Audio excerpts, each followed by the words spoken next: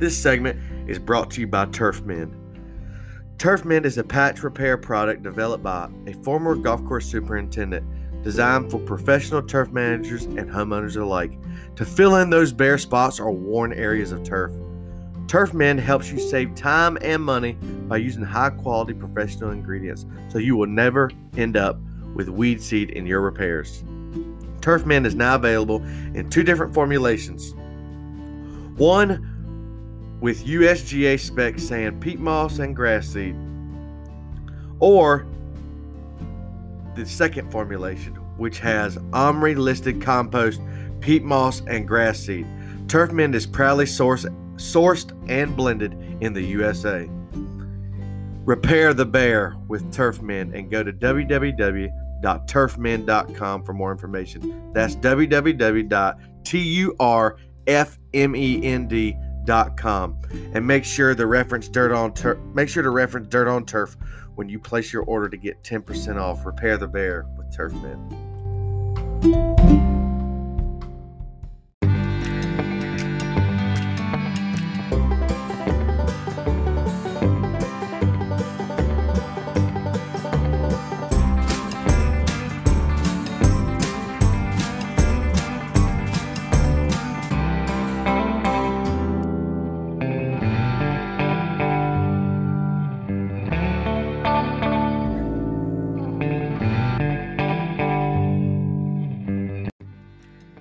Welcome to the Dirt on Turf podcast. I'm your host, Chris Toppings. Today we have an amazing guest, but first, let's hear it from our sponsor.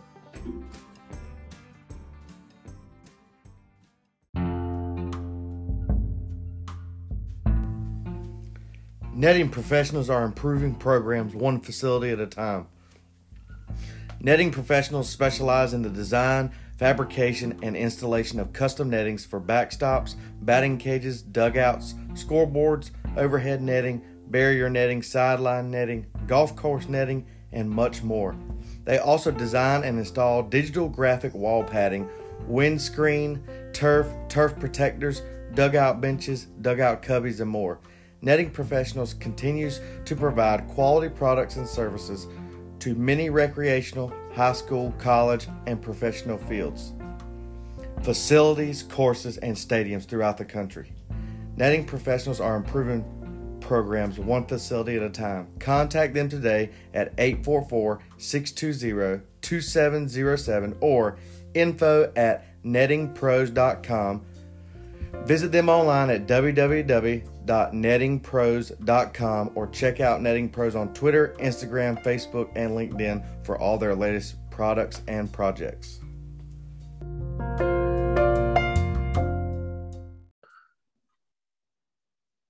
Welcome to the Dirt on Turf podcast. Today I have Ryan DeMay. If you all are familiar, he was with us last week on the natural versus synthetic. Today we're going to have a one-on-one with Ryan. Ryan, welcome. Chris, thanks for having me. I really appreciate coming back on. Yes, sir. So today we're going to dive in a little bit on you personally and your career. Why don't you give the listeners an introduction of yourself, and we'll go from there. Yeah, so I'm here in Columbus, Ohio, and I currently own my own company, a sports field consulting company called Field Source.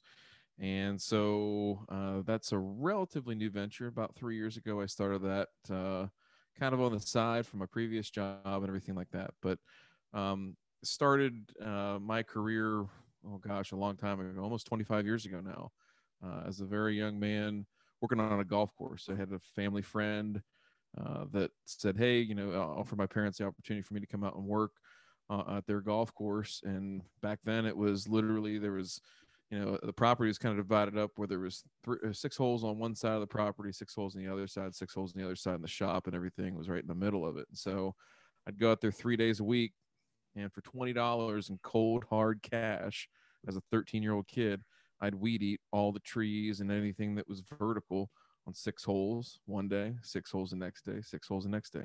No golf cart. I got a little 1-gallon can, a 2-cycle mix, and trotted myself around and kind of had to figure it out. And so I did that for a couple of seasons, and then started, just learning more and getting more into it and everything like that. And was getting ready to go off to college, and I thought I was going to go and I was going to be a lawyer. That's what I really wanted to be back when I was 18 and graduating high school, and decided I got talked out of it a little bit. I had an interesting summer that year after I graduated from high school, and I have an older brother who's a lot older than me. He's about 11 years older, and he told me, he said, "Man, you're really good at this. You really seem to enjoy it, and you ought to give it a chance, right? It might not be the most traditional path. It might not be what people expect you to do and this and that, but you ought to give it a chance, for yourself, to stay true to yourself." And so, I took that to heart, and I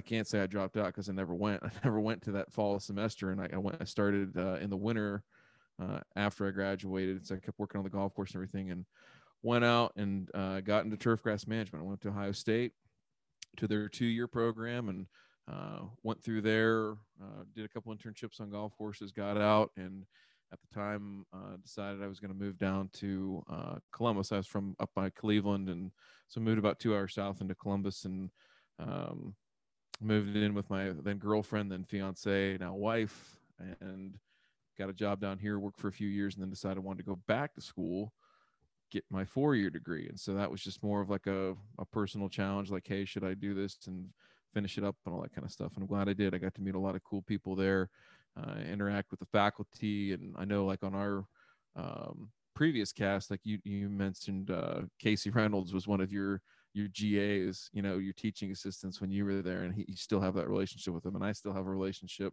with all those people at Ohio State. So that's a really special thing for me to still have this day. But so yeah, I was in, after graduating there, I was in golf for another 5 or 6 years, and then um, my wife gave birth to our first child, my son, and I decided that, man, the 70 to 80 hour a week grind of the golf course, which I loved.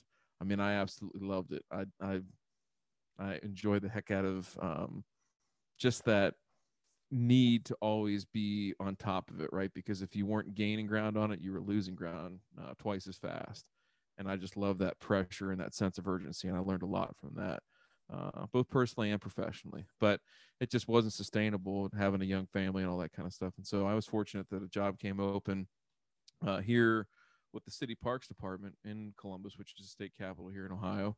So I took over there and ran what was and still is the largest ball field park in the country. So when I first started there, Lou Berliner Park is a 31 field facility, just like a mile south of downtown. So I mean, it's crammed in there, Gosh. right there. Yeah. So we got 31 diamonds there in one place on 210 acres, and so I ran that for 3 years, and we did tournaments, we did practices, anything you can think of, from usually the end of February all the way up until Thanksgiving. Every single year, every weekend was booked solid, and we played 7 days a week out there. So I think when I started there until the time I ended, we averaged somewhere in the neighborhood of about 16,500 games or so per year, just at the facility. So it was always moving, man. There was always something going on, and I loved it because um, they really were at a point where they needed a more professional maintenance staff, right? So they always had the guys and gals that took care of the place, but they really needed to level up on their customer experience and the turf conditions, and just put into place those processes and those systems to make it repeatable, like every single day. Just make it as simple and straightforward, because it's never easy. It's simple what we do, but it's not easy to Mhm. make that all simple. And so that was kind of my charge there for 3 years. And then I was fortunate they created a position for me to stay there and kind of take over all of the sports facilities within our park system. So at that point, then we were taking care of 31 parks, 5 indoor athletic complexes that do, like, basketball, volleyball, that kind of stuff, um, 4 cricket pitches, like 62 soccer fields. So we had a lot in our system, a huge operation that we were taking care of all these facilities, and it was great. We had a great staff, great team, and it just couldn't say anything better about that experience, because I was always challenged. I was always put in a position to have success, but I had to go out and get it. Like I had to go out and make it happen, and do it not by myself. I had to do it with other people and delegate and put Right. people in the right position to have success, all that kind of stuff. So last part of my journey is, during all that, we had a second child, and I got to have about 6 weeks off as part of my paternity leave when my daughter was born. And I decided, you know what, I really would like to know if there's a way that I can help and do this with other people, right? Is there a way that, there's other people in the same situation that want to, get better and don't have the tools, the talent, the necessary resources to be able to do it? Or is it something that maybe that's not out there? And so I started exploring that, and I started Field Sources, just a really small. I had 2 clients right here in town, and it started off like that, and then just through word of mouth and everything, it just grew and grew and grew. And so we started doing, project management for folks and doing new builds and renovations. We started doing management consulting on helping existing operations, sort of organize and optimize their operations and everything like that. And it's just continued to grow. And so 3 years later, I was put in a situation where I had to make a choice. It was like, I'm I am unable to continue burning the candle from both ends. And um, I want to make, I love the impact that I had at my previous employer at City of Columbus, where, 100,000 people a month were having a good time because of what we did. 1.5 million people a year we had rolling through our facilities.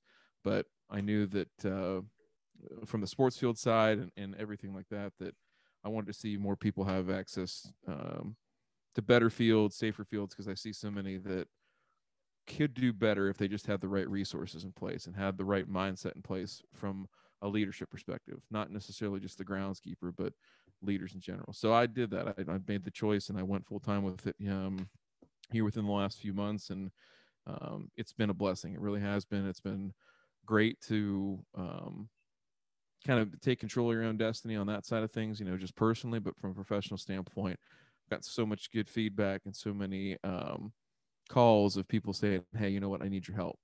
Can you come in and talk to us about this project or this, this thing that we're trying to do with our staff or this or that? And it's been great. It's been really great. So that's a really long answer of how I got here, but I really appreciate you taking the time to No, that's set me up very for that one. interesting because not many people are willing to take that risk. The risk to be able to go and take your job like that. So that's interesting to me in general.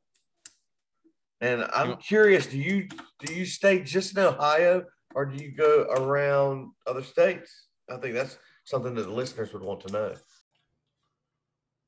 Let's take us a break and hear from our sponsor.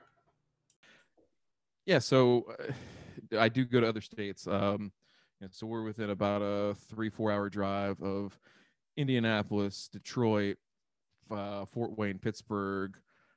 Buffalo's a little further away, but parts of West Virginia, Lexington, Kentucky, Louisville, Kentucky, all that. So we will go further out, and it's something that I hope in the future that we can expand even further and have branch offices or satellite offices. Who knows? But I know that in talking to people both here in the Midwest and in other parts of the country, a lot of times when I go into a place, that people will be like, well, you're coming in here and you're going to tell me how to do my job, and I'm offended or threatened by that. And it's like, I just want to be the advocate for the groundskeeper, right? To tell them and have a straight conversation with them. Like, if there's something they're doing that isn't right, then let's work through how to get, to where it is right. But more so, it's how do you talk to and get a seat at the table with those administrators, with, the programmers, the athletic directors, all those people that are making the decision, that sometimes you're shut out of that process. And that's really one of the biggest reasons I started this, is because I saw that happening way too often. The groundskeepers were shut out, and they didn't have that advocate in the room to be able to say, that's not right, we shouldn't do it that way, or this is going to put your staff, your sports turf maintenance staff, in a bad position at some point down the road. Here's how we can do it a little bit differently and put them in a more advantageous position. And so that's been really interesting. But yeah, so going outside of Ohio is definitely something that we have done, we'll continue to do. But there's plenty of work here as it stands right now, and so that's I guess that's another blessing too, is that we're able to stay close to home for right now, but we definitely want to get out. Now, how long ago did you make this transition? Has this been this year? Yeah, it was this year. It was just within the last 3-4 months that we started to make it full time Oh and wow. sort of drift away from my previous employer. Hang on one second again, Chris. Sorry, You're this is good, buddy. blowing up on me. Yeah. Well, it's interesting that you made this transition so soon. Um, you know, I thought this transition happened like years ago, but I didn't know it happened in the last few months. So uh that's really good to hear because you don't hear of a lot of people doing that with after the pandemic and things like that. And so it's really nice to hear that business is that way for you to make that transition. So it's really promising to hear. No, I agree, and that trust me, it was a scary time. A year ago, I was, I had thought about maybe it being a year ago that I would make that leap, and clearly, that would have been a horrible move. But the biggest thing I've seen with, work and everything like that has been, there's a period I would say up until maybe August, September of last year that people were just really freaked out, didn't know what was going to happen. And then I think right about then, most of the clients I had and most of the prospects I had just started saying, hey, you know what? We got to do this. We got to, improve these fields or improve our operation. We got to, really make that effort to get this done and don't let this, this stop us. And so I thought that was good. And it's continued. Like I said, it's continued to grow and build. And it, forced me into a situation where you got to make a decision. That's not a bad spot to be in, but yeah, Right. like you said, it's still jumping off that cliff and taking that risk. So I think it's going to pay off, though. I have I do too, man. I a think deep belief that that would happen. So it's awesome to hear, you know. Well, we're going to kind of swing back a little bit. Who got you into turf and who was your mentor, role model in the industry? Was it your brother that initially got you to say that they gave you that push, when you said you need to go this route? Because I also did a 2-year school at NC State University, to start out mm-hmm. with. So is he the one who kind of pushed you to go to, hey, man, you've been doing this in high school and stuff. Why don't you go ahead and go with this? I mean, is he the reason why, or who is? He's a big reason. He's a big reason for sure. I mean, I was just really conflicted that year, man. Like I knew that I could go and do, a bunch of other stuff. Like that confused college kid that's like an undeclared major for the first 4 years of school. I could have been that guy. Yeah, I could have been that person because, I'm a confident person. I know I could have done well at a lot of things, but it was my heart going to be in it, and so Right. even at that age, having somebody put it like that, that hey, if you do what your heart's into, everything will kind of take care of itself. And so he was right. He was a big influence on that. The people I worked for at the time who were family friends of ours, I think those people, they had been, it's a family run golf course, so they had been in that side of the business for, since they were born, basically.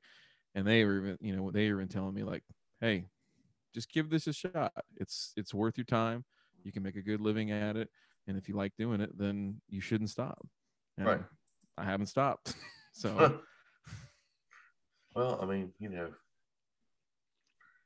but yeah, mentors. I mean, that's a good question too. I mean, I've had literally every stop I've had in my career. Every job I've had in my career, I've been fortunate to have somebody in each one of those jobs I can look back and say I learned something really impactful from that person.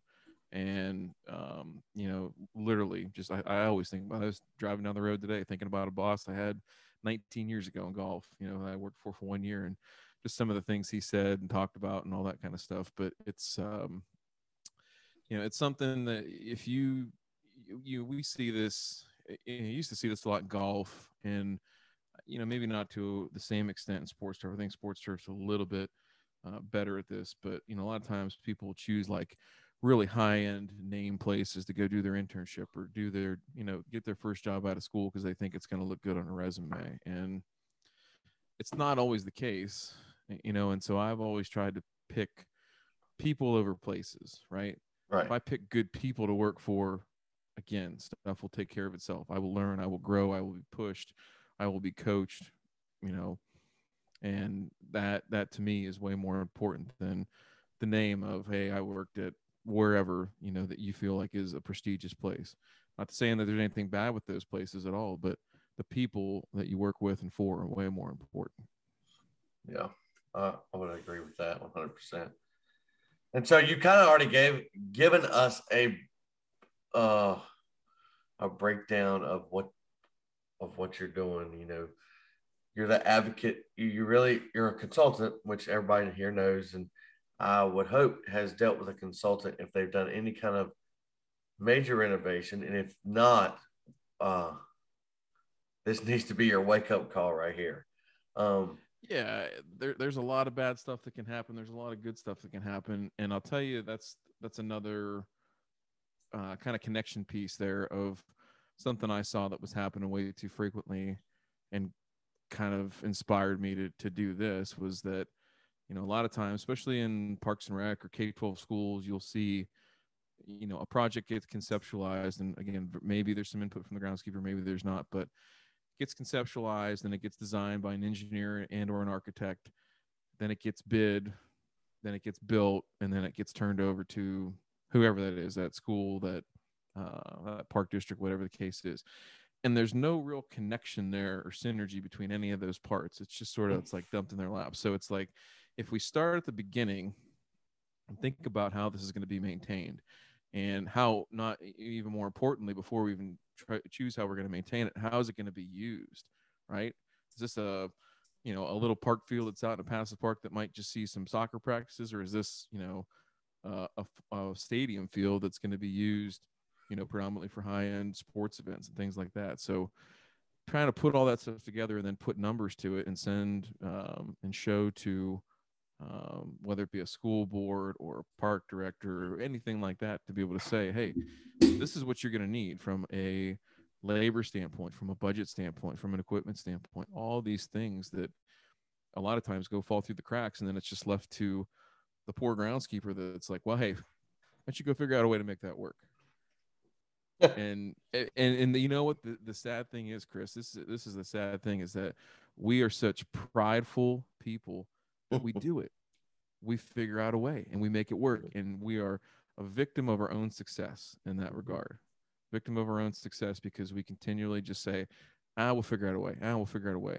And you do that so many times, and it feels like, right about now, June, July, August, and fall sports getting ready to start, and you feel like your head's going to explode, is because you haven't been given the proper resource. You haven't had somebody advocate for your position through all this stuff, whether it's just operational changes or projects, improvements, restorations, renovations, whatever the case might be. So it's fun to participate in all that and really get the other folks that you answer to see it from our point of view and talk their language, but also then be able to go in the shop and talk to the guys and gals down there and talk in our language too. Yeah, most definitely. I have a question though. Mm-hmm. What if you had a warning label? What would it be? Oh man. Well, let me think here.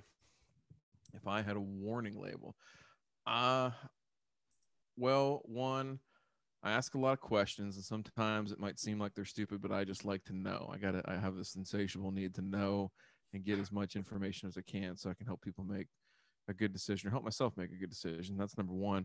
Number two, I am an extrovert's extrovert.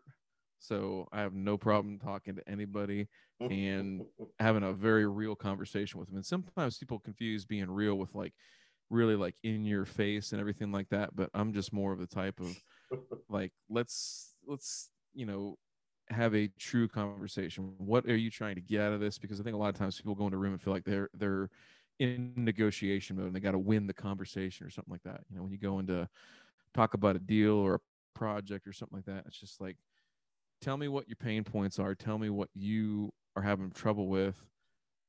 to be real with me, and I'll be real with you on what I see and how to, figure it out and work through it and everything like that. But That's right. Makes people uncomfortable. It does when you're like that sometimes. And so that would be my warning label is, get ready to be real.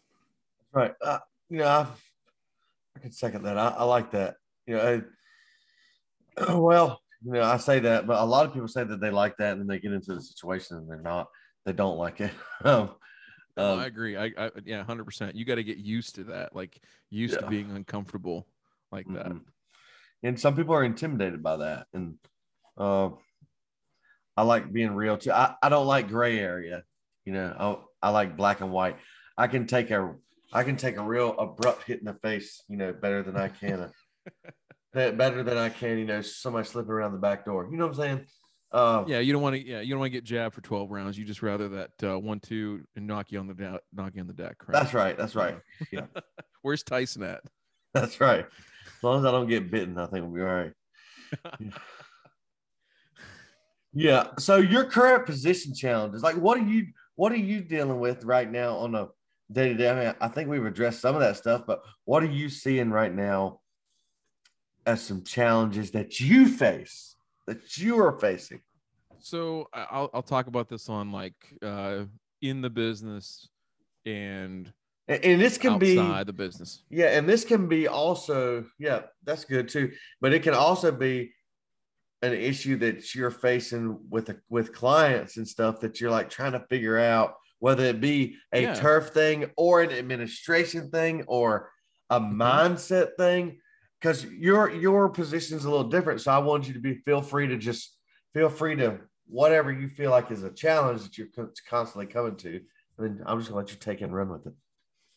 Yeah. So I mean, I think the first thing on the like inside the business is that again, like we talked about in the synthetic versus natural podcast. I thought that was a great episode. I thought Tom and you were both very engaging on that subject, and that's one that I guess a challenge is on the natural grass side. Like there's a lot of things we didn't get to talk about on that, but that are stacked against natural grass that synthetic does have available to it. And I consult on both. I'll be completely honest. Like I will put all the facts out there. I'll tell people, what the numbers look like, and then look at, the playing aspect of it too, of what they're going to use it for, and what some of the uptime versus downtime looks like on natural versus synthetic, all that stuff. We'll go through all that when we do a feasibility study. But with natural grass, like there's just not a lot of those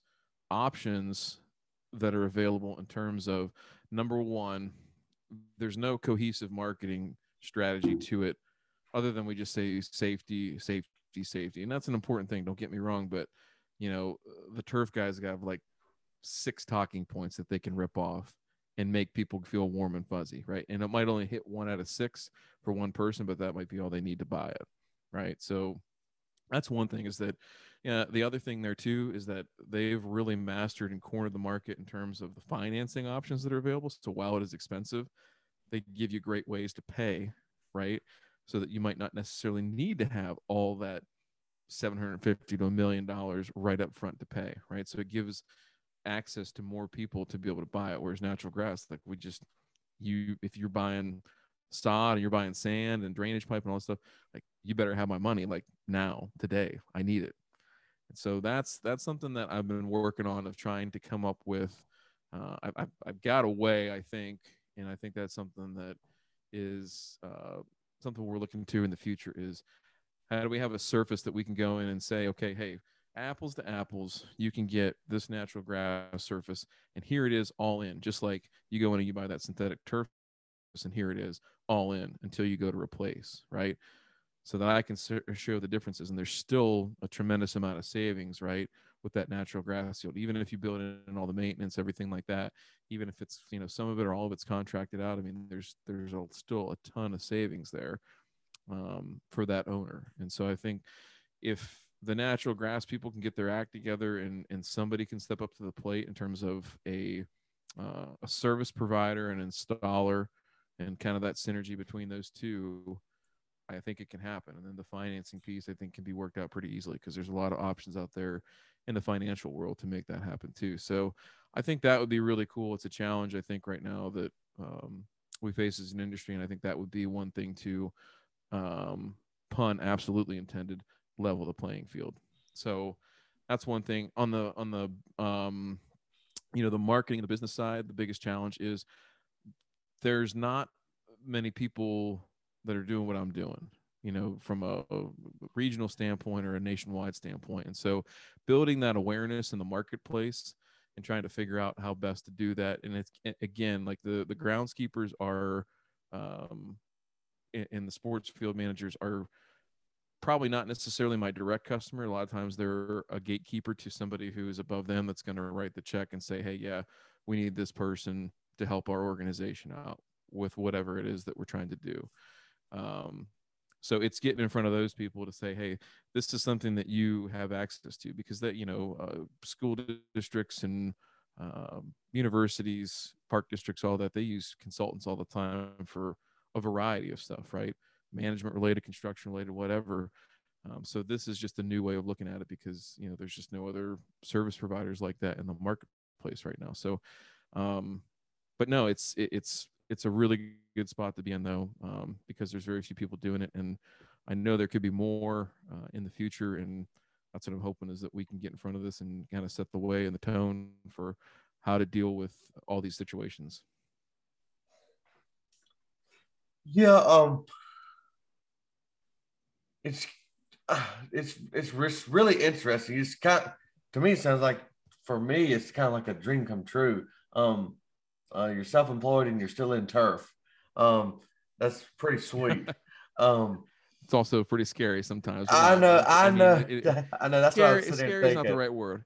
It's all good. It really is, though, because, like I said, there's such an impact to be had, because I know groundskeepers need the help. I know these organizations need the help. I mean, a lot of times I'll go and talk to what we consider to be these tough guy, quote unquote, administrators or ads or whatever. They want the same things we want. They just a lot of times don't know how to get there, and don't know that there's resources available to help them do it a better way, And they right? need a groundskeeper's perspective as an advocate. They need that. Yeah. That it's somebody educated like you are, and professional like you are, and well spoken. All that. I'm just gonna go ahead and say it. A lot of times, groundskeepers are given the mentality that surrounds that career field is Bill Murray from Caddyshack, hands down, and that's Oh, what I agree. everybody sees. And so that's how they don't get a seat at the table that you're talking about. And you just being an And advocate for that is awesome, I think. and it's funny too that you say that, because I can't tell you how many times I'll go in and I'll say something to an admin type or something like that. And I was one of those people. I mean, when I had that my last job with the city of Columbus, I was an administrator. I was like at that level, and having to interact with the director level people and the fiscal people and our programming people that were saying, hey, we're going to go out and play 20 games in 2 days on these fields, in these softball and baseball fields, because we got a tournament coming in or whatever, and trying to like meld all that together. So that's where I was able to kind of build this from. But you're right that it's about, you'll go in and you'll sit down and talk to these folks, and so many times you'll say something, and then you go back and tell the groundskeeper, and he'd be like, I've been saying that for years. And I was like, I know, but when you hear it from another person, like for whatever reason, there's just this human condition that you're like, oh yeah, that makes sense. And I know that the groundskeeper has probably been saying it for years and years and years, and saying it probably exactly the same way, whatever the case might be. But yeah, it's funny how you get that from another source, and it's like, yep, okay, that makes sense. Let's go ahead and do that. It's like, man, where was that decision 5 years ago or something like that? But Yeah. at least I always tell those folks, the groundskeepers at that point, it's like, hey, at least we're moving in the right direction now. So let's just water on the bridge. Let's keep going. Let's keep going. That's right. And I think um, like you said, I'm going to add a little something in here. We are prideful. Turf managers are prideful. I don't want to say that as a stereotype to all turf managers. I'm just saying that there is some pride involved because of it's our field, that's our baby, you know. And then Mm-hmm. we're asking for things from administration, and I'm not knocking any administration. I want to go ahead and say that, but I've seen this like what you're saying. I've seen it Absolutely before. not. I've seen it what you're saying before, and they advocate for something. They need this, and they're like, you know, we need to do this first, and they're like, okay. And so after a while, that person becomes bitter, and I think I'm saying the groundskeeper's approach also can become a little different as well, you know, because of years of the same answer, you know, and so even though he might ask it the same way, his approach might not be the same the 400th time as it was the first time too. And then somebody comes in, they're like, well, we're going to hire a consultant. And so when they bring the consultant in, and then it's just a lot smoother, you know. Yeah, and I there's sometimes there's maybe a little bit of resentment there, at least initially, but that fades away because then we start going to work and getting stuff done, and I think Mm-hmm. people appreciate that, and I think that's the way that you have to approach it. I mean, I think in other we're also not used to having consultants, right? That's the other maybe headwind or challenge or whatever that I face is that there's again, I said at the top of the show, there's people that feel threatened or outright pissed that well, you know, who's this guy coming in here and thinking he's going to tell like listen, that's not what this is, right? That's not what this is. Now, if there's stuff that could be improved, there's all and Chris, you know this, you know, Mm-hmm. you're an athlete, you understand what's up is there's always ways to improve. And if you don't believe Oh that as a yes. groundskeeper, you're in the wrong you're in the wrong field because like you know how many times you go out to your field and people are like, man, Chris, this is the best it's ever looked, this is the best it's ever looked, this is amazing, I can't believe you guys were able to do this, And and you I'm look out like, over it and you're like, but you're like, oh, like that little thing right there, and there's still like, I got this list here that's like 2 pages long, and yeah, it's good, but gosh, man, there's like so much stuff I still need to do to make it right, and that list never ends. And so that's the whole point. It's like if you're truly a person that believes in um, you know, never ending improvement and the self-sacrifice and discipline it takes to just keep going forward in pursuit of that, then you should be a sports field manager, or you should be in turf in general, but definitely a sports field manager, because you know, the golf guys got it easy. You can just say, oh, you know, it rained the other day, so yeah, the course looks a little bit off. You can't say that with sports fields. Like, we got to play it today. It's go time. So yeah. yeah. Well, I'm gonna ask you another question here. Okay. What's the best turf grass advice you have ever been given? Ooh. Man, there's like I said, I've had so many good mentors over the years. I mean, the best advice is, again, it goes back to that people thing, is just, you know, treating people right, and knowing that it's a long season, a long year, a long career, and you really, really, really, it can be hard it can be easy to go hard on people, but you gotta stay the course and be humble. You got to stay the course and be kind to your people, right? Mm-hmm. And understand that, you know, nobody gets up and comes to work and says, "Man, I really want to screw this up today." You Yeah. know, they want to do a good job. They want to do a good job for you, and you should make yourself a person that people want to do a good job for. You know, Right. that holds you in high regard as a boss.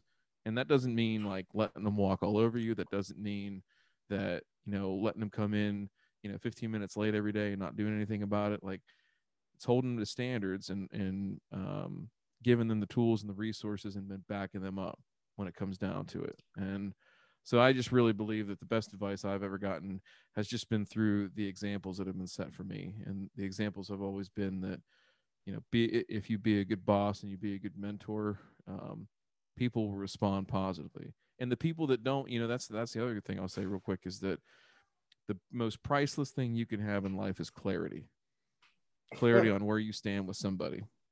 And I agree. if you're trying to put yourself in a position where um to be a leader and to put yourself out there and to put your work out there for everybody to see, to criticize, to judge, everything like that, then you're going to know who's with you, and you know who's against you. And too often I see people put way too much time and emphasis of like and worry on the people that aren't with you, right? Mm-hmm. Of, oh man, the bad employee, I got to watch him, I got to make sure he's doing what he's supposed to be doing. Man, you probably got a few A players, couple, 5 stars out there that are killing it for you, that you're not putting the time, effort, and energy into of making them better. And that's where your time should be. So invest in the people that are with you, invest in the people that will help you get there. And then there's going to be a time where it's either time for you to go, for them to go, or whatever, and just support the hell out of them, support the hell out of each other, and good things will happen. So I could sit here and talk about, grass. I could talk about, soils, all this other stuff, all this science stuff, which I love, and I could nerd out all night with you here for sure. But you ain't getting any of that done, and it ain't going to mean a hell of a difference if you don't have good people working with you that believe in you and trust you, and likewise. That's absolutely right. I mean, you are what you surround yourself with, you know. No doubt. What are your passions outside your job? With a little curveball here at you. Ooh, this is where I struggle. Well, probably I mean, I'm a simple man, so I'm just gonna say my family, because that's really all I invest the rest of my time in. I've got 2 kids. I've got a son who's almost 9. I got a daughter that's almost 3. My wife and I've been married for 16 years, and so I try to spend as much time with them as I can, and that's more time. It's been steadily more time that I've been able to spend with them, and that's great because time doesn't come back. Those memories don't get made if you're not there to make them, and all that kind of stuff. And I truly believe that. So, outside of that, I'm a pretty boring person. I'm a total geek and nerd when it comes to grass. So as much as it is my vocation and my livelihood, it is also my hobby. And so I find myself a lot of times, um, you know, talking grass, helping people out with other things related to that, volunteering for, our state STMA chapter and our state turf organization, things like that, of just, trying to improve this great industry. I think you've mentioned it on several of your casts before, is that it's unlike any other industry, in Mhm. so many different ways, in the camaraderie and the respect that people have for one another. And you go to any other industry, and it's, if you work for a different company or a different organization, it's like, man, screw that guy. He's a blah blah blah. Like in this industry, if you do that, you ain't going to be in it very long, Or you're gonna right? be Because you're not. blackballed from it. Yeah, like nobody's going to want to give you the time of day. And so I just think that's something that I believe so strongly in, is trying to get more people involved and trying to help the people that are here do better. Um, I don't know. I just feel like that's my purpose now, is just helping everybody do better. If I do my job right, when on my field source job, right? If I do my job as a consultant better, that means the architect, the engineer, the builder, the superintendent, the park director, the groundskeeper, the program director, the AD, the athlete, the coaches, the people that really matter, right? The people that are using those fields, even the guy, that, drank a 6-pack and showed up to play beer league softball, right? I owe him that. I owe him, if I do my job well, all those people will do better. They will have more fun. They will do better at their jobs, whatever the end goal is. And so that's kind of where I put my time and emphasis now, is just trying to help other people do better, through what I'm passionate about. And that's turf grass, and that's sports fields, and everything that surrounds it. Mhm. Yes, man, this is a good combo. I have to say, uh, I was curious on my questions, and I was like, man, he's a sports field consultant, and I'm scared to ask questions and all that. So, I You like, can ask questions. yeah, I know. I've figured out some. I have added some new questions in here, like thrown some new. Dr. Grady I'll be the Miller, tester. yeah, Dr. Grady Miller from North Carolina State University. Uh, he was one of my instructors as well, and I reached out to him about the podcast and asked him what he thought, and he said, "I think it's a great idea. I think it's great." And he gave me some suggestions. I call it constructive criticism, but some people don't like that term. But I'm fine with being criticized, because I can build. That's It's how you get motive. better. Yes, it's motivation, and it doesn't bother me at all. So it's been fun, doing some of these new questions, and adding some of these more personal questions, not too personal, but a little bit in the middle of these, to kind of. So it's peeling back the onion a little bit. I like it. Yeah, I like it. You got to have a funny turf story. You got to have a funny one. Oh my gosh, so many. Jeez, Pete's. I'm thinking if I can think of a sports field story. I mean, geez, you really put me on the spot here. We can come back to it. We can come back to it. We'll come back to it because I want to make sure I've got one that's like at least PG-13 because there's a lot of rated R stories. I know. Why is it when funny turf stories are rated R? I don't understand either. Mine are the same way. That's why I don't share them. Oh. Yeah. All right, we'll come back so to that one of my questions was, what did you want to do for a career when you got out of high school, and what changed that path? And you've answered that earlier. Man, that was I didn't even know that was on. Hey, you're good. Man, you're just good. All right, so we're gonna go to this one because this is one of my big questions, and this is something that I'm extremely passionate about, and my boss is passionate about, and he's the one who's kind of transferred that passion to me. The importance of continuing education and staying informed, and then I threw my little twist on it with use of technology and apps. In your industry, or in your position in the turf industry, just give me your perspective on this and elaborate with it. Tell me what you think. So continuing education, I mean, just like we talked about continuous improvement of your field and all that, like you're not going to get better if you're not learning anymore, right? Like if you continue to stay at that same level and sit here and hit, what I say is like the ceiling of knowledge, right? If you're just bumping your head up against that, man, it's time to climb up to the next floor and keep going. And there's so much available out there right now in terms of what I would call formal education, right? So if you're a person working on the crew, there's online certificates that you can do to get yourself educated in a formal fashion. You've got the STMA national events. You've got now field days are back this year for state organizations. We just had one up here in Ohio a couple of weeks back. Had like 60 people there. Had 3-4 hours of education. It was awesome. To be back in person and seeing that. So, take advantage of this. And the thing I'm going to say next is just the informal side of things, right? So the informal side is, going to those events. And I'll tell you what, Chris, I don't know how much you agree with this statement or not, but I probably learn more from just the networking and talking to people and having real conversations at those events, right? Where you're talking to fellow sports field managers and people in the industry of what are you doing? What are you seeing?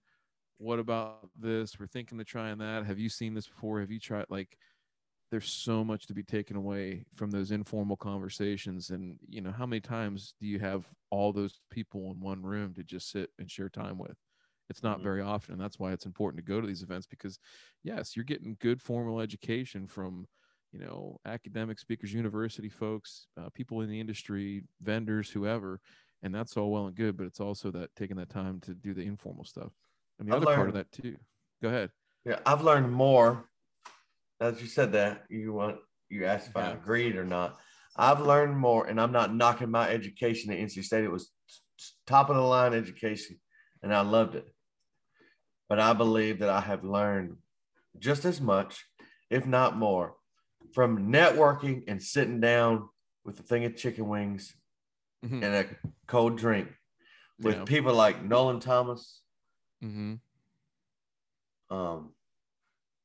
I mean, Grady Miller, Casey Reynolds. Yeah. Those one-on-one conversations that were very informal when we're at the conference or something and we're walking to the building and everybody's just kind of taking a break. That Monday night when we get to the conference here's an example. Everybody's watching the Monday night football game, having hors d'oeuvres and stuff, just chilling, hanging out.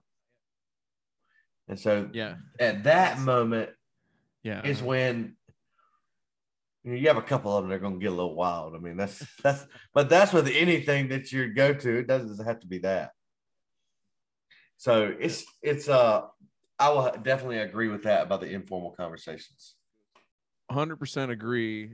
And, I wish that sometimes I could have used that 40 grand I spent on the college education for, the food and drink tab, talking to all these people. Then we should have gone to college for free and just, use that all up at B Dubs or, something like that. But yeah, Absolutely. so I think that, so that education piece is important in Formula One, and keeping those lines of communication open too when you're not, right there with each other, being able to pick up the phone, call, text, whatever. That's really important. On the technology side. Let's take us a break and hear from our sponsor.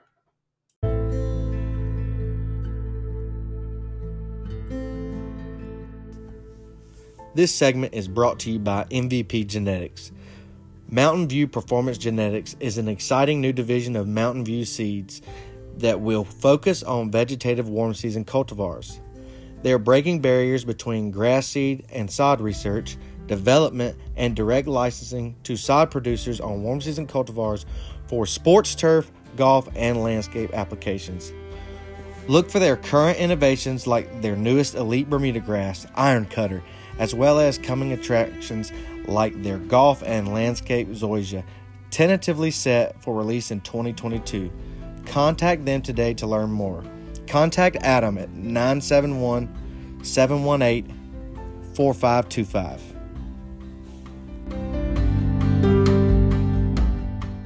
Yeah, so on the technology side of things, there's a lot of cool stuff out there. I mean, from apps and things like that. I think really there's going to be a big shift here because of all the labor pains we're going through, and this is something else that we're closely working with and trying to get people moving in this direction towards automation and robots and making more data-driven decisions. And so, like some of the robotic painters and mowers that you see out there, I think there's a lot of space for those to expand and become more widely used.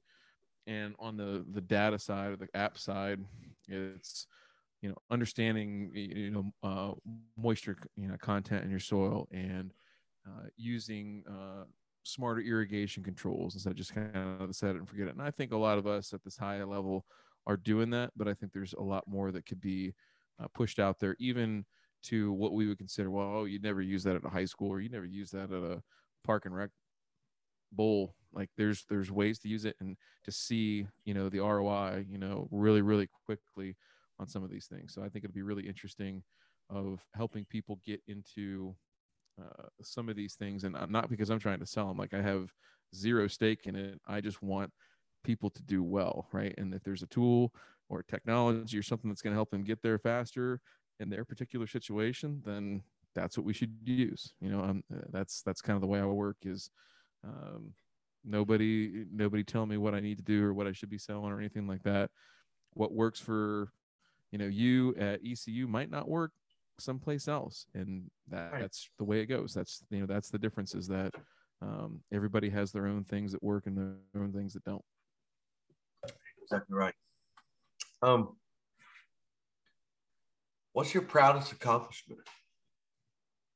Ooh, man, my proudest accomplishment. Professional and personal. It's fine. Oh wow, okay. This can be a two-part question. It's up to you. Yeah, it's gonna have to be. I mean, proudest professional accomplishment. I earned my CSFM through STMA last year. That was a pretty proud one, of knocking that out and being in that elite group. I mean, another one would be same thing through STMA.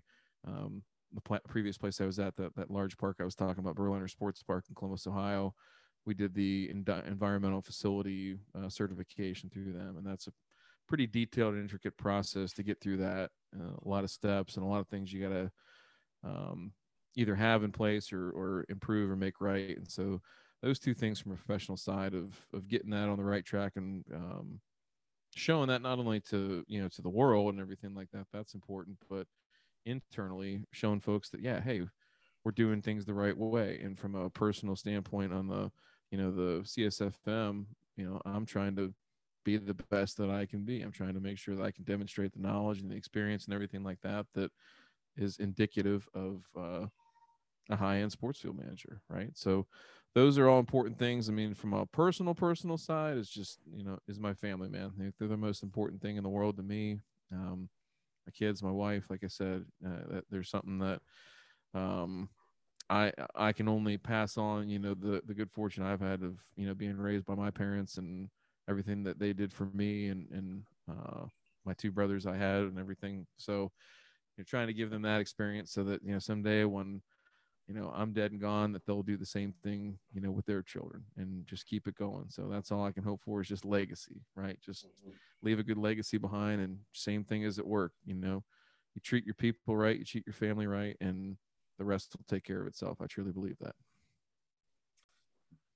If you could have any job, what would it be? Inside or outside the industry? Man, any job. A turf grass attorney. That would be fun, man. I would be all over that. Like if I had a wife and kids, I would go back to law school like right now and do that. And that would be a good time. I basically am kind of like that now because, from the sense that I'm going to tell you all the bad stuff you shouldn't do to get yourself in trouble, right? So it's like, you have that attorney that's all, kind of on a retainer and is telling you like, I wouldn't do that on your taxes, or you know what? I wouldn't, associate with these individuals for this reason, that kind of thing. Like I already am kind of that turf attorney, or, going on the offensive for you when somebody tries to screw you over, and I got to go in there and try and make it right. So yeah, I like that, Chris. That's a new one. We ought to, go to the career and the guidance counselors in school and tell them that's an option now. Turf attorney. Yeah. Favorite quote or phrase? I mean, it doesn't have to be turf related, but you just something that sticks with you.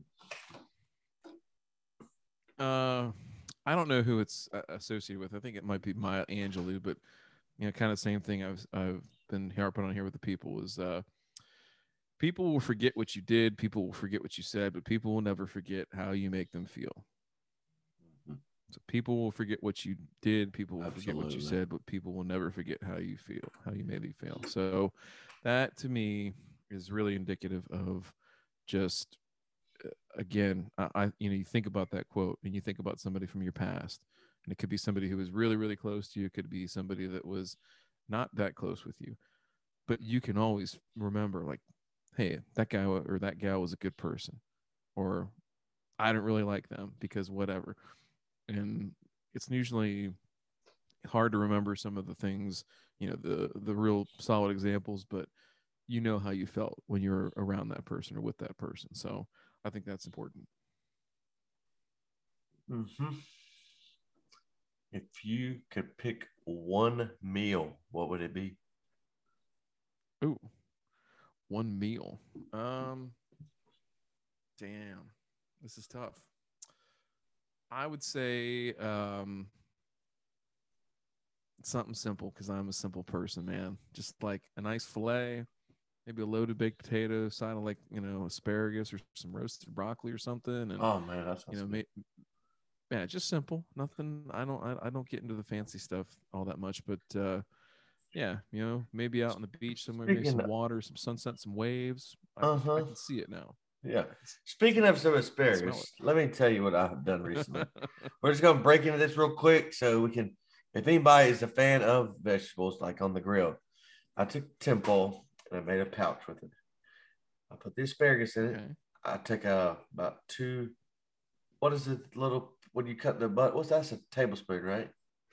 Yeah, the first line's a tablespoon. Yeah. I cut 1 tablespoon, and then I cut that in half, and I laid it in there. Everything has to be symmetrical with me. Just FYI. So I do that. And then I had Weber, I think it's Weber, makes a garlic Parmesan rub for meat or whatever. Oh. Well, it doesn't matter what you put it on. So I take a little olive oil, drizzle over that asparagus, and then I sprinkle that garlic Parmesan rub on there. And I put it on the grill in that full, man. My mom hates asparagus. This is a great test. So I made her eat it, and she has begged me this weekend to go get some asparagus and to cook some of that on the grill, because she never comes over here for anything since I moved out of the house years ago. And she said, I'll come over there and help you with something if you'll cook some of that asparagus. I said, well. Oh wow. So anybody doing any fresh vegetables, anybody doing some fresh vegetables, go get you some of that garlic Parmesan rub and just try it. Put a little bit of olive oil on it. Even if it's broccoli, I bet you'd be good with broccoli too. Um, it's very good. Oh, there's no doubt. Highly No doubt. recommend. Highly Now I'm gonna have to recommend. do it. Now I'm gonna have to go do it. Right? Yeah. See, my food consultant just said, you know, my wife's probably been telling me about this for like 5 years, but now you just said, hey, go get that Weber Parmesan rub, and I'm gonna go do it tomorrow. Yeah. So there you are. Yeah. You just total role reversaled me, man. Yeah. That was it. Yeah. I'm sold. Yep. If you wake up tomorrow, you've won the lottery. What's the first thing you do? What's your first non-essential purchase? One, I'm not gonna tell anybody. I'm talking like Yeah, no, me I mean neither. my immediate family, and everybody else is gonna be like nothing. And I honestly, you know, I'd slow down at work considerably. I'd still take on some projects because like my mind would just explode if I didn't. But I would probably live, you know, pretty simply. I'd travel a lot, but it'd be for like purely turf stuff. Like I would go and see, it would be total turf tourism. I'd go see and visit with different people and go see the sites and everything. And um, yeah, that's what I'd probably do is just uh, as much as I nerd out now, I would just be a nerd on the road. Is all. That's all. Well, lastly, Sounds sad, but that's true. yeah, no, this man, I catch myself when I go places now and when I go on trips, I'm like, so I've been flying this past year, or Mm-hmm. yeah, I've flown twice this year because Okay. when I booked my flights, the flights were still really cheap. So I was like, yeah, this is awesome. Mm. I flew to Louisiana one time, then I go see my uncle in Atlanta, and instead of me driving 8 hours, they have a direct flight at our small airport about an hour from my home, and it's $110 round Mm-hmm. trip from Jacksonville, North Carolina to Oh Atlanta. yeah, Atlanta. It's a Delta direct all day flight, long. and I'm just like, uh, I can't even drive that for $120. Like, nah. And I just carry a carry on. Yeah. I roll up my shirts and put them in there. And then I go see them so much. I'm just gonna take me the clothes I take with me next time. I'm gonna leave there. And And just start having them washed for you or something. That's no, I'm good. just gonna wash I them like before it. I leave and fold them up and put them in my little like a little tote, and I'm gonna leave them right there. So I'll like next time I'll just walk on the plane. I just want I just want to have nothing, just my iPad and You're stuff. gonna get eyed up. You're gonna be eyed up by TSA hardcore if you do that. They're gonna Yeah, be like, "Wait, what's this guy doing? What are you yeah, doing, probably so. sir? I'm Yeah, gonna need you to step over here for a pat down." yeah. Except over here, the country terrorist is out here. Let's get him over here. There ain't no telling what I'd be accused of. He's probably got drugs on him. He's talking about grass. Keeps talking about grass. I don't know what it is. So Yeah, hey, just tell him it's the real recreational stuff, not the other recreational stuff. that's right. That's right. Well, Trust me, last, guys. I'm clean. no doubt, man. Oh man, that would be a trip. Well, lastly, what are some words of wisdom that you would like to share for young and upcoming turf professionals? That's what I always end it with, and it seems like a good thing to reel it back to, talk about our, nerding out on our grass. Yeah, I mean, I would say from the workplace side, you know, keep talking about people, and that's so important. Is find good people to work for, choose people over places. That's more important. And uh, you know, if you have a passion for it, just you know, find a way to make sure that you're always engaged. Right? If it's no longer fun where you're at and it's no longer engaging, it's time for you to move on. It's time for you to go someplace else. And that doesn't necessarily mean get discouraged, get out of the industry, all that kind of stuff. It just means there's another spot for you somewhere else where you're going to be more engaged and more happy. Right. Mm-hmm. So don't ghost people. Don't take the easy way out. Be a man or a lady and walk in there and quit with dignity. I've heard so many stories about the ghosting stuff anymore. So don't do that, please. On the turf side is just patience is so key in this industry. And I see, you know, I'm guilty of it too. Trust me. I can lose my patience, but that's one thing I've really worked on over these last, you know, really 15 years of being a manager. whether it be in golf or in sports turf, is just try to learn how to be, patient. There's a good quote. One of my agriculture professors, when we would do basic ag classes and things like that at Ohio State, and his quote was, "Nothing happens quickly in agriculture except for crop failure. So be patient." And hey, so true. That's so when true. When you're 20 years old and it's an 8 a.m. class and you're sitting there hearing this, it's like, yeah, that makes a little bit of sense. And then years on down the line, you sit there. I think about that all the time, and so I got to tell clients that. I've got to tell people I work with that, and all that. It's just, hey, be patient, and right. and yeah, that's a good way of staying true to yourself and not getting too far ahead of yourself and not ruining your own expectations. Is if you stay patient, you'll be good. Yeah, it's funny. I remember it. It's crazy the things that you remember once they click, and it's like, why didn't I remember that before? But I remember it now, and it'd be 10 years ago. Especially when it comes to like my instructors and things like that. Man, I remember more quotes from my economics instructor at it was ag economics. Man, I remember more from him because he was so fun. He made everything fun. I mean, he was super organized, but he like busting the door like Kramer. He'd like bust in the door and act like he was unorganized. He'd try and put his papers on the desk and maybe all falling down. And he just like make everybody laugh. That's just what he did. It was, I remember everything that he said. Oh man. And it's crazy. Yeah, I was like, that's just. I mean, it made a mark though, right? Like he didn't sit there just droning on. He had his own style, and it worked. I've always kept up with him, since school. And then I had people like Casey Reynolds, who was so personable and so easy to talk to, so professional, and he done such good graduate work, that we all use. I mean, it's in Sports Turf magazine. It's in, I mean, and it's just been great information.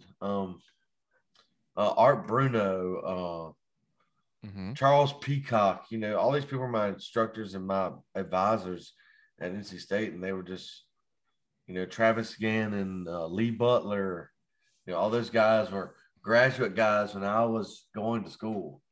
So it was pretty awesome. No, and I think that's the thing too. That's a great message for young people as well, is that, keep those contacts. Like I was saying earlier in the show, is you because of the size of the industry, you don't want to burn any bridges, obviously, but those people are just as much of a conduit to the informal information of being able to pick up and for you to call up Dr. Miller and be like, I'm going to send you a picture. I have no idea what this is, and I need to know, what it is. Or, hey, I'm going through this situation.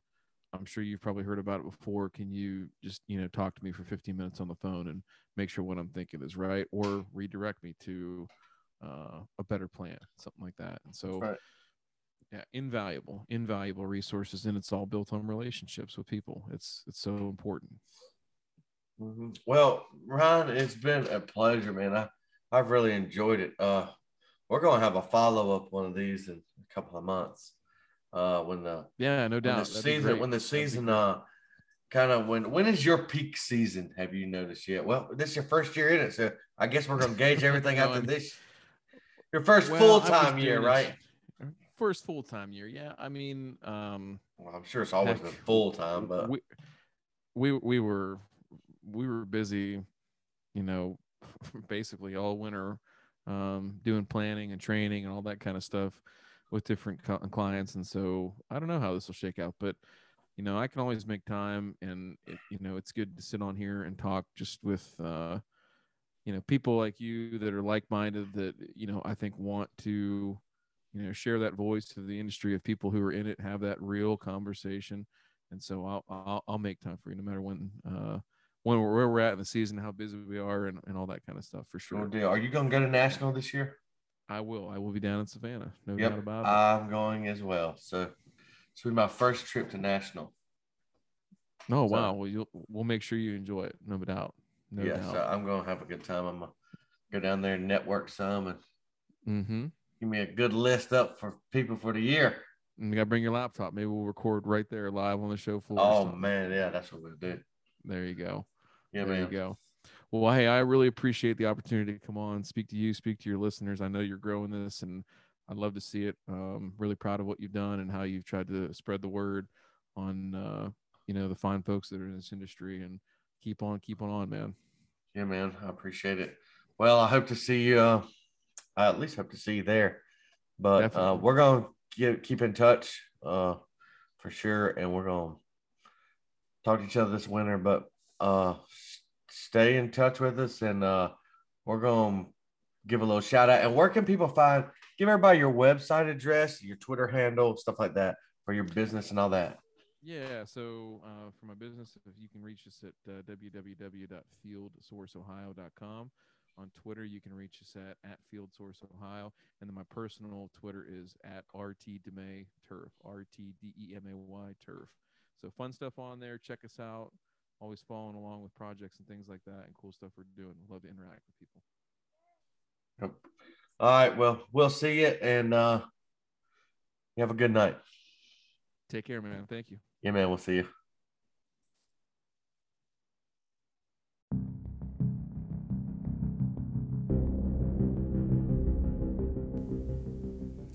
Well, that's it for today's episode. Again, I'm your host, Chris Toppings, with the Dirt on Turf podcast. And before we leave you, let me remind you about netting professionals. It doesn't matter what kind of netting you need, whether it's for a batting cage, a dugout, driving range, backstops. Check out Netting Professionals. Go to their website, www.nettingpros.com, or follow them on Twitter, Instagram, Facebook, or LinkedIn. You don't want to miss out with these people. Give them a call. Let them give you a price. They'll take care of you. Until next week, I'm Chris Toppings. We'll see you then.